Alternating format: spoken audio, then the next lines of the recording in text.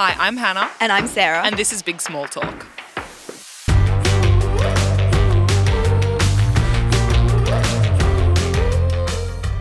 This is the podcast where we try and cover the entirety of the news cycle from the serious to the frivolous all in one place. Because loving pop culture doesn't mean you don't understand politics. Today we're going to talk about the referendum result, Matilda Djerf, Israel-Hamas, Jada Pinkett Smith and Will Smith, the New Zealand election, and the Eras movie premiere. But first, we would like to start by acknowledging the traditional owners of the land on which we're recording today, the Gadigal people, and pay our respects to elders past and present. But before we get into the headlines this week, what is your personal headline? I was in Brisbane over the weekend I did 10 bookstore visits and 2 bookstore launch events. And at the first launch event on the Friday night, I had a cheek follower come and bring me a rug that she had made that was a Bite Back themed book cover rug. That is so cool. It was amazing. And I had another follower make matching friendship bracelets, very Taylor Swift coded, that were Bite Back with love hearts. And it was really nice. And then I had someone else buy me another book from an author that they're friends with to read. I just got gifted a book. And the bookshop that put on the events made cheek and Bite Back themed cocktails for the event. It was so wonderful. Despite the sort of terrible atmosphere that the weekend amounted to, the events were beautiful. So it was really heartwarming. That's really nice. It was God, really that nice. feels so special. I did feel so special. I don't even know where to put the rug. It's actually on my kitchen counter right now. Just everyone who walks in must look at it. They're going to need to get a visual on this rug. I'm going to send you a photo. Okay. We're going to put up the rug somewhere. Okay, I'm going to show her on the it. rug. I love it. What's yours? My mom's going to kill me for saying this personal headline, but it's too funny. Is it funny? I think it's funny now. I didn't think it was funny at the time, but I'm laughing now. So I introduced my mum to a very new relationship. Slay. and I always have to process everything that happened that night, but I think one of my favorite parts of it was when she said, "I like you. You're such a straight shooter. And you know why you're a straight shooter? Because you're a Taurus." And I was like, how does she know his birthday? Your mum is such a character. I've never met her, but I know her. I intimately know your mum, right? I was like, how did, either she sensed, he was a Taurus, because she was right. She sensed it. Okay, these are the options. Either she sensed it, or she's done a deep dive on his Facebook prior. What would you prefer, personally? That she sensed it? Because then we've got another issue on our hands where the stars actually might be a real thing that people can feel out. I don't know what I'd prefer, but I actually personally love the energy, and I'm so glad this happened because it's been my comedic relief all morning. It's been brilliant. So thank you for being a good sport. You're welcome. All right, let's get into the headlines. The Voice to Parliament referendum has failed. So on Saturday, Australia voted against the enshrinement of an Aboriginal and Torres Strait Islander voice in our constitution. The votes are still being counted. As it stands, about 79% of eligible votes have been tallied so far. Only 39% of Australians, or around 5.43 million people, voted yes, while 60.7%, or 8.38 million, voted no. The Australian Capital Territory was the only jurisdiction that voted in favour of the voice, and they wouldn't have counted towards the double majority anyway because they are not a state, they are only a territory. I don't like the use of the word only, but factually that's what our constitution sets out. The national vote overall was also a no, clearly. According to The Guardian, communities where Aboriginal and Torres Strait Islander people formed more than 50% of the population voted, on average, 63% in favour of the voice, including the community which is home to the family of Jacinta Price, the Shadow Minister for Indigenous Australians, where 3 in 4 people voted yes. Wow. I think it's clear from the polling in these remote communities where Aboriginal and Torres Strait Islander people make up quite a significant part of the population that they did want a voice, despite what a lot of the No campaign claimed. And that's exemplified here. While the Northern Territory voted against the voice overall, 74% of the remote areas of the seat voted yes, and only one of the 20 mobile remote polling booths in this seat recorded a majority no vote. I thought it was interesting that the Tiwi Islands, Wadair and Maningrida all exceeded a yes vote of 84%. The result continues the pattern of our history of referendums where there has never been success without bipartisan support, so support of both sides. I think interestingly, but unsurprisingly, Peter Dutton has already walked back on his commitment to holding another recognition-only referendum if he was elected Prime Minister. Was that immediately? Yesterday. Immediately. He basically came out and said that Australians won't want another referendum after this, and just started that backtrack immediately. As predicted. And I think that that's because when he came out with that claim during the course of the campaign, people were confused by his messaging as to whether he supported recognition at all or what he was seeking to sort of like rectify and close the gap for Aboriginal and Torres Strait Islander people. But despite that commitment, he's already... No, he was never on that. Yeah. I think that's a really interesting point, the bipartisan support. There was nothing from the other side that was in support of this. No, and, there was big claim around the use of the language executive government in the wording of the alteration, and so Peter Dutton was sort of claiming that if the government hadn't used that wording, that he may have been open to supporting. And so a lot of the commentary that's come out yesterday has been around what could have been put to Peter Dutton that he would have agreed to, and I actually don't think anything. No. I don't think there was a world where he supported this. And I think that to look back on it now and start looking at the what ifs is actually quite unhelpful, because I think that no matter how you voted, if you're listening to this, I think it's really obvious the harm that it's caused. This debate has caused to First Nations people in this country, and I don't think we can reconcile that. I mean, as a yes voter, I'm deeply ashamed. Sorry doesn't cut it, and saying that doesn't cut it, and we can't do anything right now to rectify this, but it was a really, really sad day and a really horrible political atmosphere in our country on Sunday, I thought. I think in the run-up to it, we had that sinking feeling that this wasn't going to get up. And so I wasn't shocked by the result, but I was still, and I know even the polling was showing, so I shouldn't have been as shocked, but to see it, such a landslide, was still, took me back. Absolutely. I have goosebumps right now, thinking about it. And I agree. When I was watching the results come in and it was just state by state, immediately, within an hour, no. Yeah. And we also saw across our Instagram feeds a resounding yes. Oh so my God. I think that's kind of where the disparity is, that I think we were looking around on our social media feeds and the algorithm obviously is an echo chamber. But if you're looking at Instagram, you're seeing that everyone in your life is voting yes. And then if you're looking at Facebook, you're seeing all of this misinformation spreading quite a racist conservative no. And we know that it wasn't the progressive no that won here. It was the conservative no. Yeah.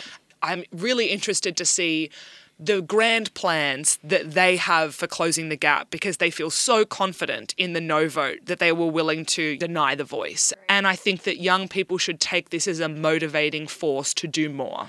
I was going to say, I think that's one of the big things here. If you were a yes voter or a progressive no voter even, and you have seen this and you've been shocked and you've been sad over the weekend, put your money where your mouth is. Absolutely. Sort of thing. See what you can do to get involved, to do more than just, oh, I tried. Absolutely. And I think it's pause for reflection for me too, because I know that there's so much power in online activism and social media in talking about these issues, but it really is evidence of the fact that only goes so far, and that if we're not having hard conversations with the people in our lives about our political views, we aren't actually making change, because we do have to move forward. And if we want to fight for this change into the future and the kind of vision of Australia that we want to have as the next generation, that requires us talking to our parents and grandparents about our politics. And that's uncomfortable, but it's necessary. And in the wake of this as well, I saw there was a statement that was put out. Yes, I saw. So the Yes campaigners have called for a week of silence to grieve the outcome and the consequences and the fallout of the referendum. And that's included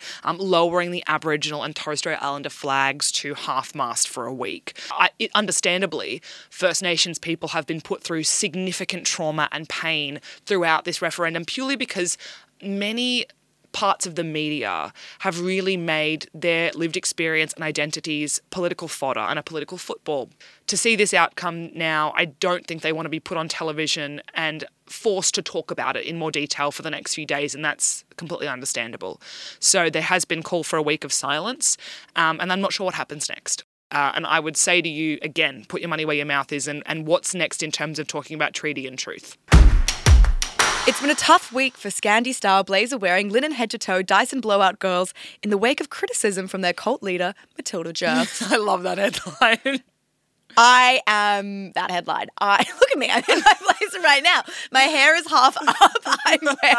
I am an influencer's dream. I love Matilda Djerf. I don't even know if I'm pronouncing her name right, because I think I've seen her on Instagram and it's Djerf. So I think in my head, I've always just said Djerf, and I'm learning recently I've been saying it wrong, which I love to do with people's names. Please continue to do. Can you? I'm going to just say it differently, I think, every time throughout this story. I love that. Mix it up. Keep people guessing. I think she is 90% of my saved photos on Instagram. I didn't even know who she was. This is what I mean. Like, I don't understand how you didn't know who she was. I'm pretty sure she's a household name now. I would think go she's that far. your household name. No.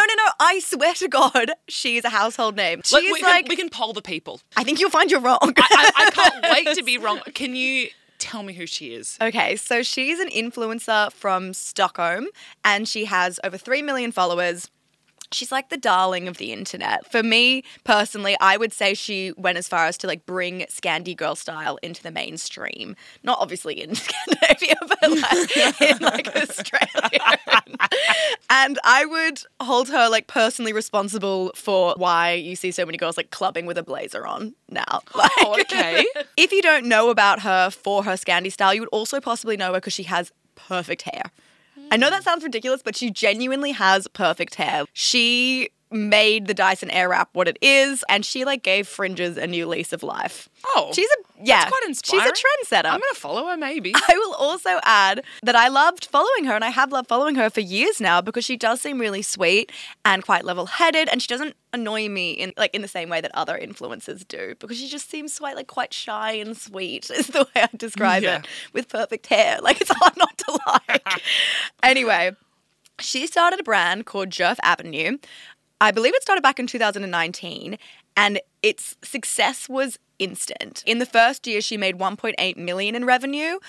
Last year, she hit just shy of 34.5 million. And she's our age. An important thing to note when explaining her brand is that her brand is her through and through. It is the most effective way to steal Matilda's style because each piece is designed to look exactly like something she has previously worn and loved and posted about. And in turn, Djerf's version of it becomes exactly that. So it's genius because I would describe it as making the Scandi It Girl like capsule wardrobe, something that's purchasable and achievable because you know you can just go straight to her website and all the pieces are there. Genius. Yeah. Not only is she huge on Instagram, but her personal TikTok account has around like 2 million followers and Djerf around 400,000. That is until last week when Matilda had to deactivate her TikTok account. So why did she do that? What's happened? So Matilda deleted her account after a huge amount of backlash was posted by other creators. They started criticizing Matilda because Matilda's brand started issuing small content creators with trademark warnings. Essentially, Djerf Avenue started tracking down and having content from other creators stricken if they were posting about Djerf dupes. Oh. Yeah, so dupes... Everyone knows, dupes is... You can't stop dupes. Dupes are huge. Yeah. Anyway, the main example of this being from a creator called Aaliyah Summer. So Aaliyah posted a video that's been liked just shy of like 90,000 times, and which she explained that Djerf had complained about and reported 2 of her previous videos. In the first video, Aaliyah discusses a pair of Amazon pajamas that appear to be similar to Djerf's Go Slow pair. Have you seen that little fruit pattern everywhere? Yes. So that's Djerf. I see. Okay, so in the second video, she then made a how-to on how to create Matilda Djerf style using cheaper pieces from Amazon. Mm-hmm. Aaliyah's video took off, and that's when it completely snowballed, and then all these other creators started posting about their own warnings that they had received. Then Djerf Avenue had to release a statement on both their TikTok and Instagram story to address all of this. And part of it read, "Unfortunately, there's been a recent surge in websites selling products with our design and owned prints and artworks that are copyrighted under company Matilda Djerf Design.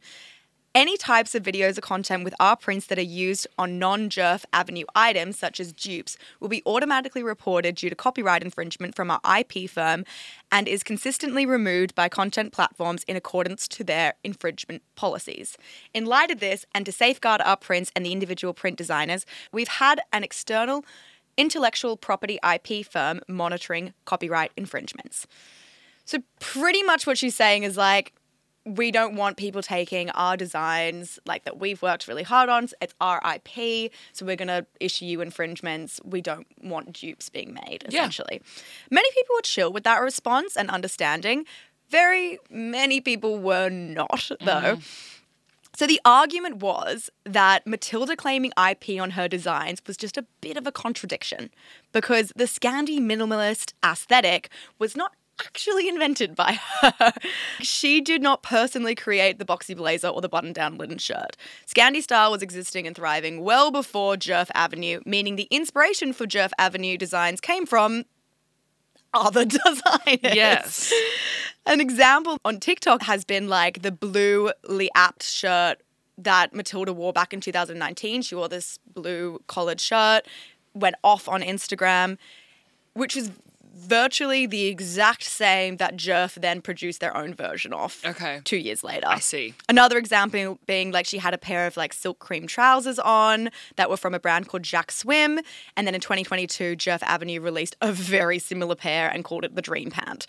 So the list goes on and on, but pretty much everyone's like, pretty ironic you're calling out dupes when your brand is essentially a dupe.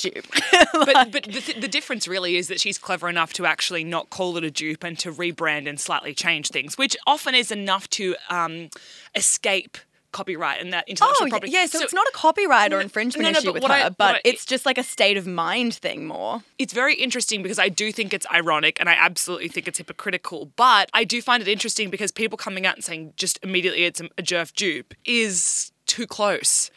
I can understand why she would claim that, even though she's being hypocritical. Yeah, I know, I agree. But I guess it's not the brand itself saying it's a dupe, is it? They're probably doing exactly what she's doing and just mimicking the style but not calling it that. Am I right? A lot of it's like Amazon or other things like that. This is fascinating. And dupes are huge on TikTok, like how to get this style, how to dress like a whatever girl, substitutes for this and that. Like it's a huge market that so many brands are benefiting on. And it's like the crux of a fashion girly online presence is to find alternatives for everything. And I think the other big thing with dupes is like Djerf Avenue is not cheap.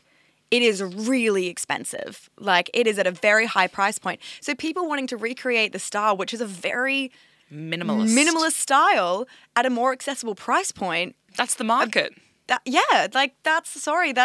People should be able to recreate stuff at a more accessible price point. Yeah, Kmart for Skims, you know?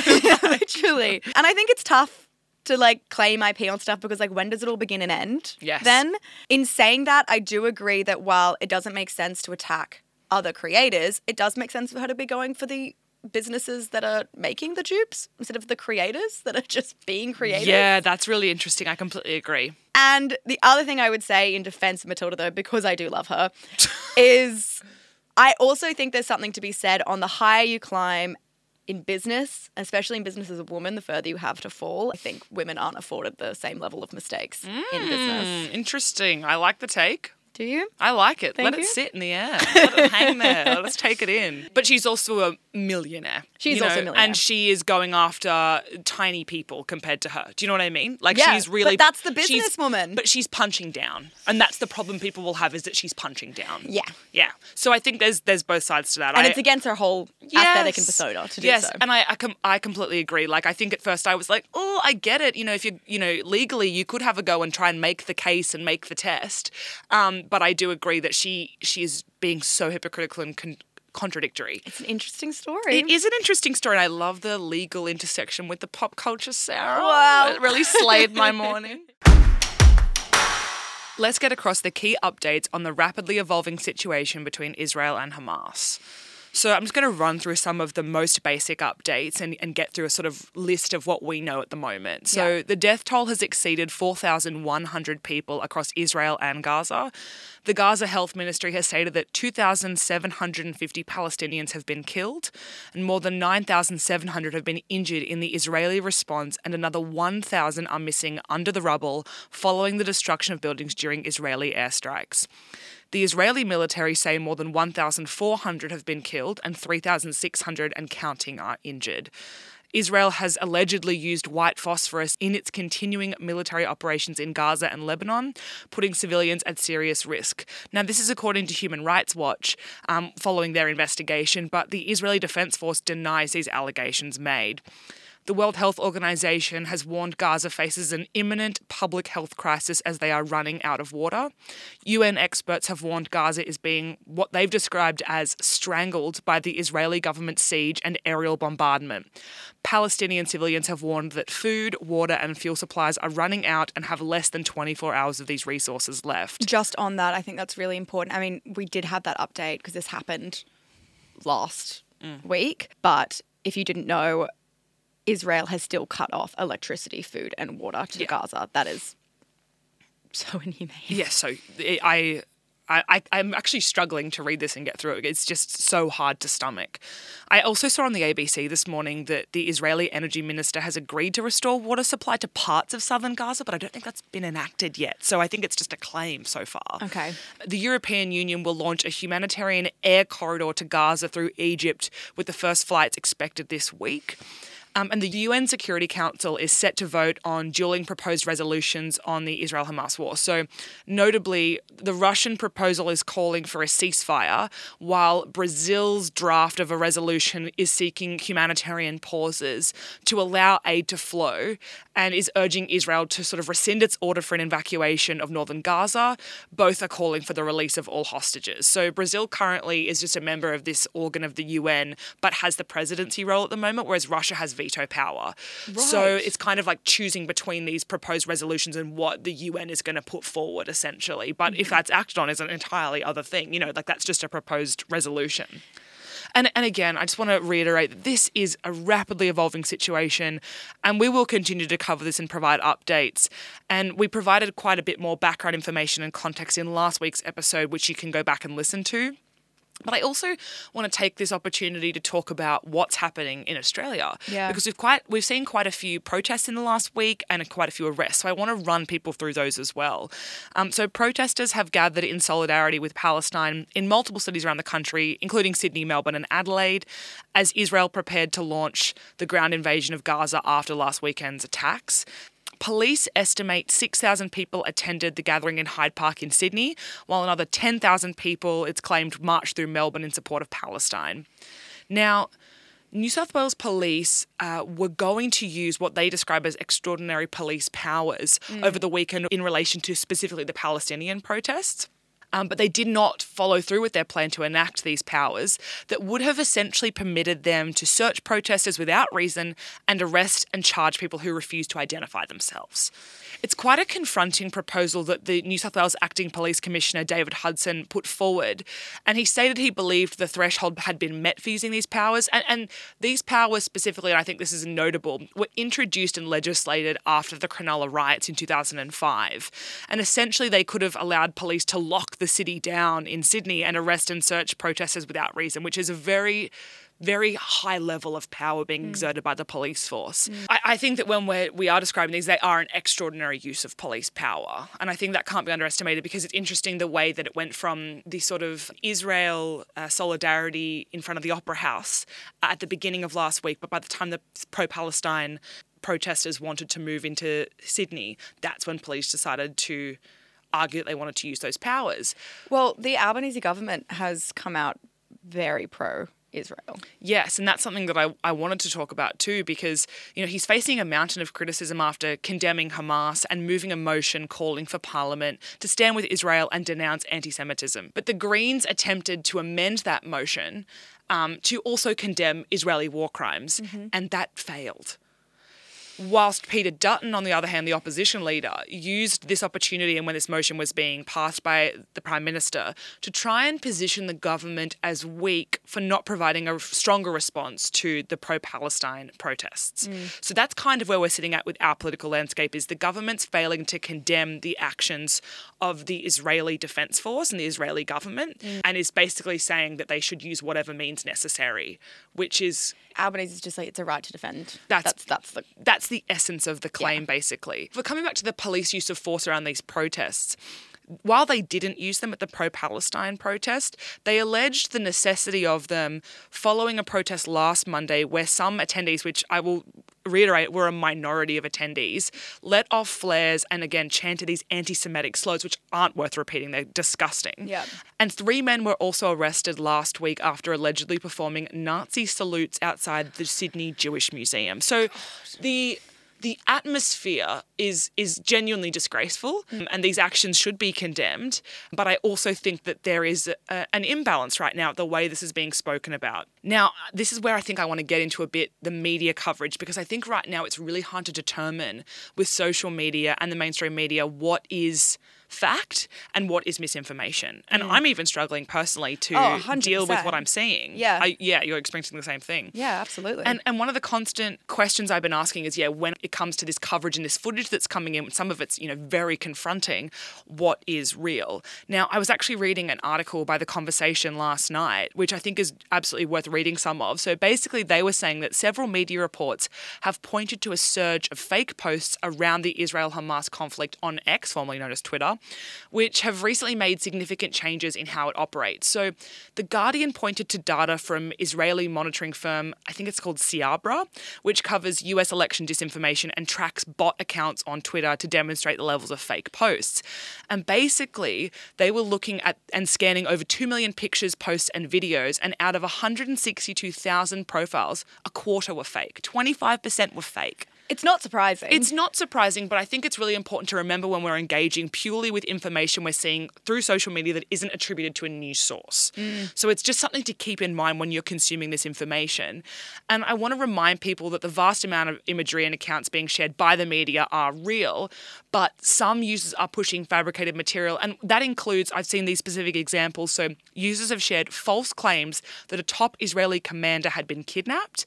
There was circulation of a doctored White House memo which was purporting to show President Biden announcing billions in aid for Israel. And there's also been an increase in shares of videos of Russian President Vladimir Putin with inaccurate English captions, and they're just old resurfaced videos basically being used out of context for different reasons to show different sort of political engagement here. It's really interesting. And also I want to point people in the direction of one post by Gen Z media site Zfeed, who were talking about the concept of asymmetric warfare. And I thought this was really interesting. It's something I hadn't really thought about, but it really allowed me to view media through a new context this week, I feel, around this conflict. And it's the concept that media and social media presents a conflict as even-handed when there's actually a massive disparity between the power of the forces.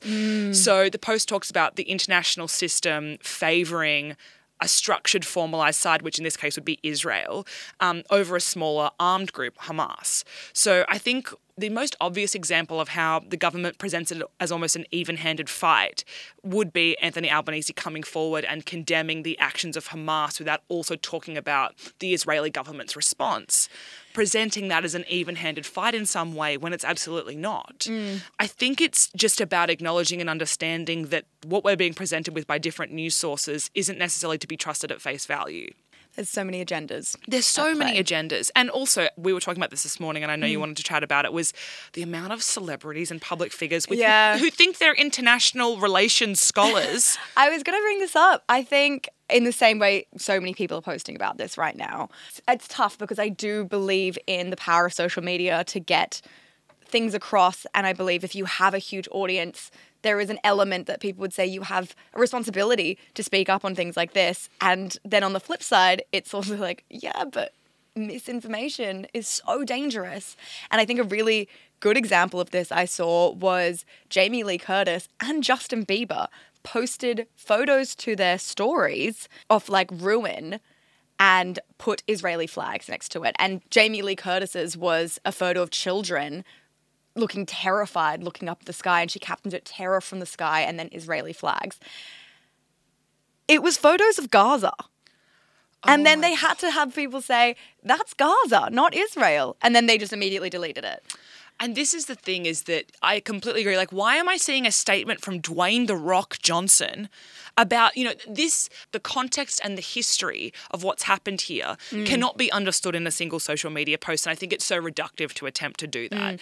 But I will say in that, some people have actually done really well with it. I know she eventually had to turn comments off because, and Gigi Hadid is Palestinian, but Gigi Hadid made a post and I thought it was actually really eloquent and she got slammed. And I think the problem is in the comment section is it's not hard enough or it's not taking enough of a stance or there's kind of a no-win. No, of course. And it's like I was saying to you this morning, I saw the BBC was reporting that they've received over 1,500 complaints about their coverage, but it's an even split between people claiming it's prejudice towards either side. So, no matter how you're reporting, people are going to be upset with the way it's occurring. Like I personally don't trust any site. And I'm trying to look at, a range of sources at all times, and that's what I'm recommending everyone does. But it's a really hard week to be in news and to be trying to evaluate this information from an objective standpoint because you just never can. Yeah. And so I don't know where that leaves us, but I think it's just about continuing to try to engage with a range of news sources. I agree.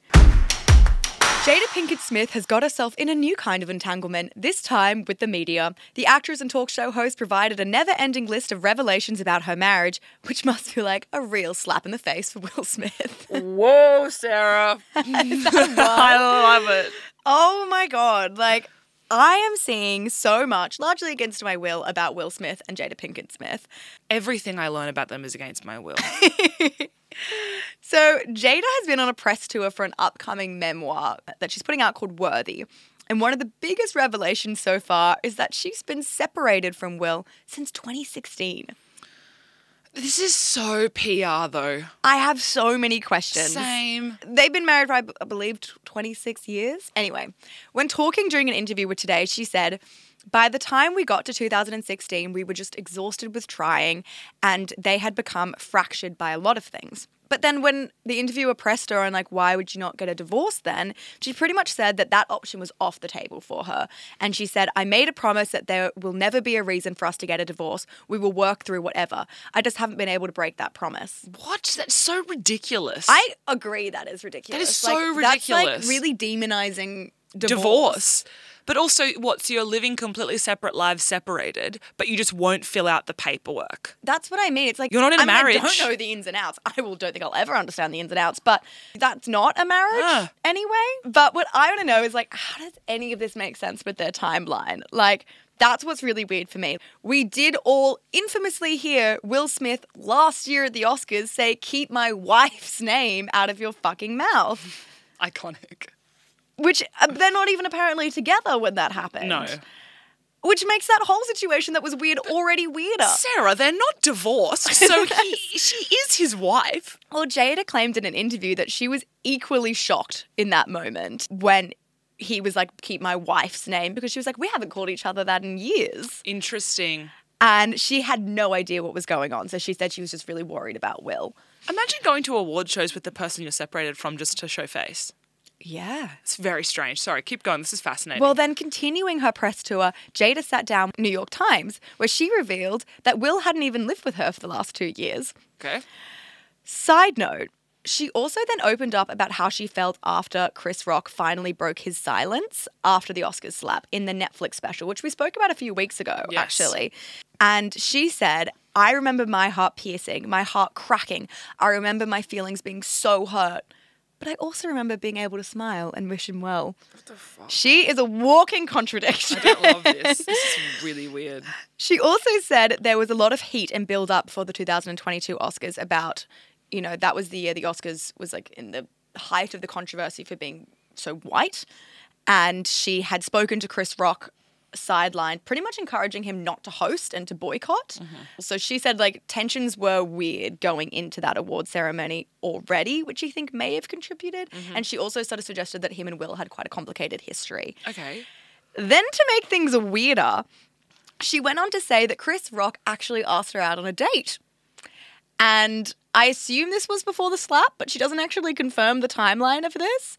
So she says to People magazine, I think every summer all the reports would come out that me and Will were getting a divorce, those rumors would circulate. And this particular summer, Chris, he thought we were getting a divorce. So he called me and was like, I'd love to take you out. And I was like, what do you mean? And he was like, well, aren't you and Will getting a divorce? And I was like, no, Chris, those are just rumors. He was appalled and apologized profusely, and that was that. But they were separated, apparently. Well, I'm kind of glad. That's lucky that happened, because if he thought they were living in divorce silently, he could have really brought it out at that time. Okay, but the other thing I want to talk about is the Red Table Talk. A podcast interview thing on YouTube? Yes. Yeah, I've watched it before. It's very controversial. Probably the most well-known episode she did was with Will, where she spoke about her entanglement. Cheating? Well, did you watch it? No. At the time? But wasn't it cheating? Sort of. Technically, they were separated when she had. Okay. They were on a break. Thing. All right. So it really seemed during this like openly recorded conversation that they had that they were really working through their divorce. That was the point of this episode, to like kind of air their dirty laundry and have this therapy session together. Oh, Jesus. For context, in this episode, they speak about how they did separate for a while and that Jada had a relationship with this singer called August. Throughout, Will truly gives like an award-winning performance, tearing up. And that's where all these there was millions of Will crying memes, which is bizarre because they would have been separated still. Never trust an actor. I know, but what was the point of this episode? It's probably so still weird. emotionally activating anyway. I actually. agree, but the whole point of the episode was we're working through it. Were they attempting to rekindle? I can't say I know the ins and outs of this. I'm just saying. Sorry, I'm just bizarre proposing a bunch of conspiracies. But yeah, I just have lots of questions. But also, this is only scratching the surface. Some of the other interviews she talks about, Tupac and all this other stuff. And I'm like, you are giving so much away in these press tours. What is in the book? Yeah. It's working. I'm curious. Honestly, everyone's going to buy the book, though. It's going to go off. The democracy snags were out in full force over the weekend, and New Zealand has a new government following their election on Saturday. So the party has been in opposition since Jacinda Ardern led Labor to victory in 2017, but after Ardern stepped down in January and Chris Hipkins took over as Prime Minister, Labor have been led to defeat, essentially, at the New Zealand election on Saturday. So they went from 65 seats at the 2020 election to only retaining 34 it's projected currently. Wow. So it's a huge loss. It lost many to the National Party, which will form a coalition with the ACT Party in New Zealand. But minor parties all gained seats. And essentially there were swings to both the left and right, but every swing was directly away from the Labor Party. One of the most notable changes was the increase for the Maori Party. So in New Zealand, there are 7 seats reserved for Maori members, but 6 of those had been held by Maori members in the Labor government. Now, the current count looks like the party will hold 4 of those 7, the Maori Party. So that's quite an interesting swing. I also read in an ABC article that a 21-year-old Maori Party woman defeated New Zealand's foreign minister, which is huge. So she knocked out a Labor foreign minister, a massive part of their cabinet, and she's the youngest MP elected in 170 years. 170 years? Yeah, so slay queen. Wow. That's really interesting because we don't see big hitters in governments usually knocked out. It's kind of unprecedented. The National Party, which is centre-right, is now going to be led by newly elected Prime Minister Christopher Luxon. Now, Christopher Luxon, before entering politics in 2020, was the CEO of Air New Zealand. Really? Yes. Oh, I didn't know that. I also think it's fascinating that we have a Prime Minister in New Zealand that was only entering politics in 2020. So this has been a huge... Yeah, this is his second term as of, Saturday, basically. And he entered politics last election in 2020. A year later, he was made opposition leader. Wow. So that rise is just unprecedented again. How did that happen? I don't think that's ever happened here. No. That's just uncalled for, unheard of. So, yeah, it's pretty astounding. Is he controversial in any way? I think it's very telling and typical of a more centre-right party. So he's been incredibly critical of the pandemic response in the New Zealand lockdowns that Jacinda Ardern led. Well, as an airline, I'd imagine. Yeah, you could imagine that. But he was a politician by this time, but you can imagine it's bad for business. But his focuses are reducing tax on business, a tough on crime approach, specifically in relation to youth offending, a ban on phones in schools is one of his other key commitments, and scrapping the Labor government's plan to raise fuel taxes. And I think it's interesting because a lot of people would have said that Jacinda Ardern was going towards defeat and that's why she jumped ship and Chris Hipkins took over. But what I find interesting is that when Hipkins took over in January, he seemed to shelve some of Ardern's more progressive policies. And so he was more centre and then New Zealand's kind of just gone more further right than that. Right. So I don't know what's going to happen next, but I think it's a really interesting move in New Zealand and something to watch. Two of our most powerful world economic leaders, Taylor Swift and Beyonce Knowles, got together this weekend at a box office crushing Eras Tour movie premiere. Oh, this photo changed lives. So the Taylor Swift era is continuing its... Is it dramatic to say world domination? It feels like that. No, I think she has saved many nations from a recession. The Eras Tour concert film nabbed an estimated US $95 million at the American and Canadian box office. For comparison, the Barbie movie, the highest grossing film of the year so far, took US $162 million on its opening weekend, while high-profile sequel Mission Impossible: Dead Reckoning Part 1 made US $54.7 million. It's huge. It's huge. Eras movie then made an additional US $31 million at the international box office, and the Australian box office made $3.8 million. Is that big for us? It seems to be, actually. Yeah, I would say so. We're a small player. I would say so. For a bit of context, the North American box office opening weekend has already surpassed the total takings of Justin Bieber's 2011 concert film, Never Say Never, which had previously held the record for the highest grossing film in that genre. And that was one of my faves. I know. I don't think I've ever saw it. But I saw it twice at the cinema. And it's pretty insane when this movie was only announced 6 weeks ago, I believe, and mainly just through her Instagram. That's the thing. The marketing campaign's been so weak. So weak. Just entirely she didn't dependent need on, it. Exactly. Have you seen it yet? No. I haven't either. I'm actually not interested in seeing it. Oh, because we're going to the tour. I want to see it live. I'm going to see it on Friday night. See, but I just don't want to ruin But it I've for already myself. seen I the wanna whole thing see it through live. TikTok. I know, but it's different. I respect you. I also think it's really interesting. In a very savvy business move from Taylor, she also independently released the movie after working out a deal with cinema chains rather than going through a Hollywood studio. So she's cut out the middleman on that, which means she's expected to keep 57% of ticket sales. Holy shit. Beyonce has done the same. Geniuses. So the girl's making fucking bank. Like last week, the Washington Post reported that she could personally clear as much as US $4.1 billion from this global tour. Fuck, Jesus. I know.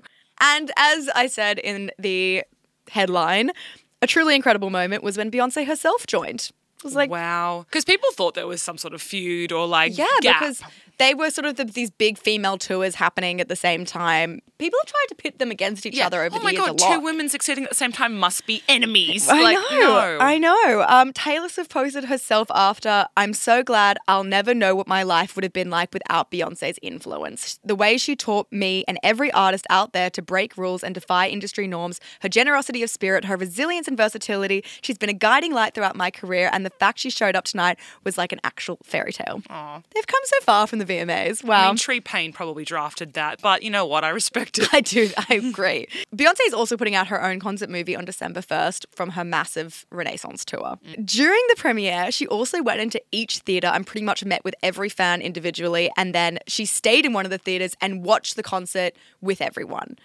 Which I think is hysterical because the videos from it, she's like dancing and singing as if she's not Taylor Swift watching Taylor Swift. Like it's just the confidence funniest. is amazing. I love that. What does she do? I saw in a video, it was like, 1, 2, 3, let's go, bitch. She like screams it in the cinema with everyone. I saw this video. I'm like, is this narcissism or not? I don't know, but it's hysterical to me. If you also haven't seen, I don't know how you wouldn't have seen it. It's absolutely everywhere. More of a Travis Kelce and Taylor Swift update. They were spotted holding hands after leaving SNL, where they both made appearances. Also, on SNL. Apparently, he couldn't make the premiere of the Eras Tour movie and he sent her $2,500 worth of flowers. That's actually the most insane thing I've ever heard. Wow. Not to be dramatic. Not to be dramatic. I actually think that is. Now we're at the Q&A section of the podcast. Thank you everyone who sent questions in. So please keep sending them in at bigsmalltalk_pod. And we have one here from Ginger, and she says, firstly, love you both. Thanks so much. Secondly, question for the next pod. Why do territories' votes not matter as much in the referendum? Such a sad result. I'm looking for loopholes. Yeah, so the way a referendum passing works is it requires a double majority. So the first part of that double majority is that we have a national vote that exceeds 50%. So overall, the majority of the population must vote yes. And then we have to have a majority of states. And that means out of the 6 states, 4 must vote yes. The idea behind that is that there's dense populations in states like New South Wales and Victoria, and we want to ensure that there is still enough power in states like Tasmania and Western Australia to have their say and that equal more, to sort of give them more power geographically across the country, right? But when the Constitution was created, the ACT and the Northern Territory didn't exist. When we talk about states, the wording in the Constitution around the alteration of the Constitution refers to states. They aren't states. So when the vote is counted, they count towards the national majority, that first part of the double majority, but not the second part, which is a majority of states. So that's why, and I completely agree. I think most of us were sort of baffled by this if you weren't sort of familiar with the rules around the double majority and passing of the referendum. But the question then is, do those territories want to become states, or do we need to change the Constitution to include all states and territories around the alteration rules? So we'd have to actually go to, if we were going to... We'd go to another referendum. We would have to go to a referendum, and their votes still wouldn't count towards the double majority. You know what I mean? And if you think about it that way, or they could, through acts of parliament, become states. Gotcha. But I agree, and we should be lobbying for that change, because we know that the Northern Territory has a higher population of Aboriginal and Torres Strait Islander people in relation to their larger population. Not the highest percentage overall, but in relation to their population size. So that is a question that we should be asking and moving towards, and we should be asking the residents of both of those territories what they feel and what they want. Really interesting.